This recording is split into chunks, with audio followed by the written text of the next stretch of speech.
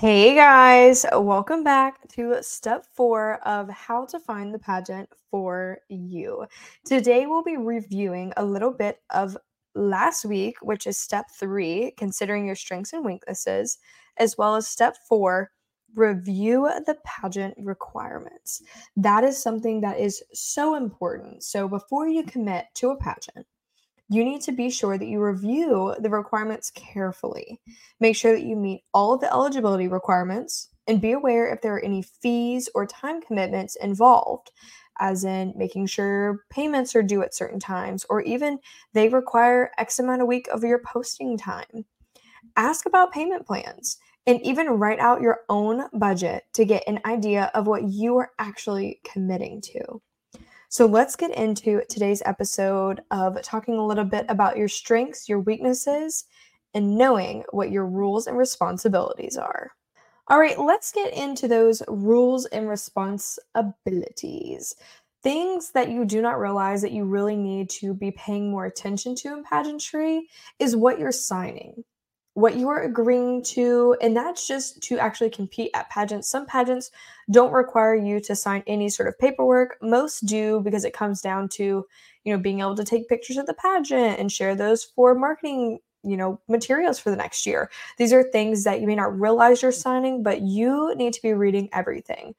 I got my hands on a very big pageants contract, and I have been enjoying reading it. That has been like my new pastime is reading through contracts because you do not realize what you are actually agreeing to.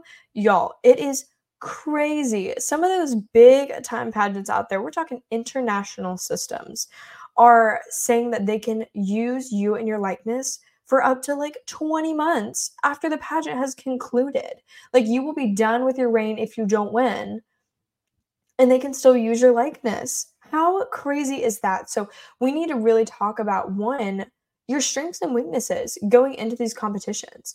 What do you bring to the table? Not only, what are you good at? Or if you're good at interview, you're good at talent. No, we want to talk about the things that you bring to the table, that business forward boss babe or boss man mindset. That's what we're talking about. So let's talk a little bit about those strengths and weaknesses. Some weaknesses that I know I figured out pretty quickly in pageantry. I hated having to practice. I hated having to go to any sort of prep materials for pageantry. I just wanted to be on stage. My mom should have just submitted me in a bunch of talent competitions and just let me do competition dance.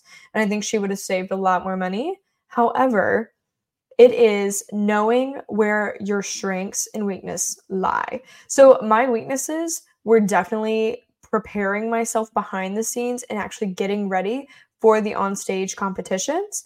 And my strengths were just being able to go on stage. That was definitely my strength. Being able to talk to people, being able to put a mic in my hand, at the age of 10 and still being able to speak to adults. Like that was my strengths. So once you've kind of figured out what you have to offer to the system, that is your marketing strategy. I've been working really closely with Rosen Media Consulting over the past year. Even though I know I'm no longer competing, I still like to keep my skills up to date on social media and making sure that I am being able to market myself and who I truly want to show myself as, my true self, on social media. And so thank you to Chloe Rosen, who is sponsoring this episode from Rosen Media Consulting. If you're thinking about revamping your pageantry Instagram or even your pageantry journey as a whole, definitely reach out to Chloe at Rosen Media Consulting on Instagram. But guys, this is something that you do not realize really takes time. That prep work that I was missing out on, that was my biggest weakness, is what was holding me back from winning. It was holding me back, putting me at first runner-up. I was not winning because I wasn't prepping. So you got to take those weaknesses and make them your strengths. Like literally take it by the chains and make it your person. This is your thing. You're going to fix this. So now that you've figured out, what am I good at in pageantry? This is what I want to capitalize on and what I can do to help these systems. If you're good at social media, work your butt off on social media because that's where people nowadays, I was watching YouTube the other day, people get their fashion sense from influencers and Instagram models or Instagram baddies, like people like to say. But that's where people in pageantry are getting their inspiration.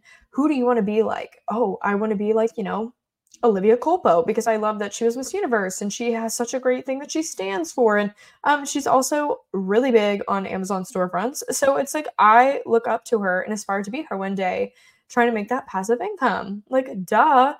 So you have to look out for things like that. So do you want to be the trendsetter or the trend follower? That's the bigger question here.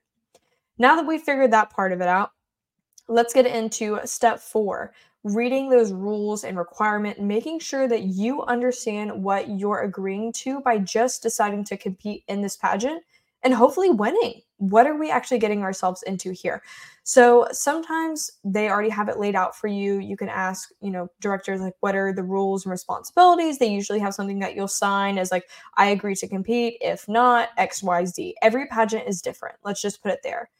There's those local weekend pageants that you don't have to sign anything, but just here's my name, my favorite food, like simple things. That's just your bio sheet, not your actual contract to compete. So when you get into these more national systems or even state competitions, they're looking for you to sign off on, waivers that if you get hurt at the pageant, you're not going to sue them, things like that, which I know, scary lawsuits, but it happens every day. You would be surprised. So, what are you actually agreeing to with these pageants? Things that are red flags, let's go ahead and talk about it. If you have to owe them money to get out of the title, if you are to win, because theirs may be considered a non-compete, and you may have another title out there, because it's okay. We've got girls out there that have multiple titles. If you're good at pageantry, you're just good at pageantry. You do you, boo. Like, people are in this for all different reasons. So, if they are wanting money out of you, if you were to win, I would just advise not competing at that pageant, because odds are you're probably going to win if you're good enough.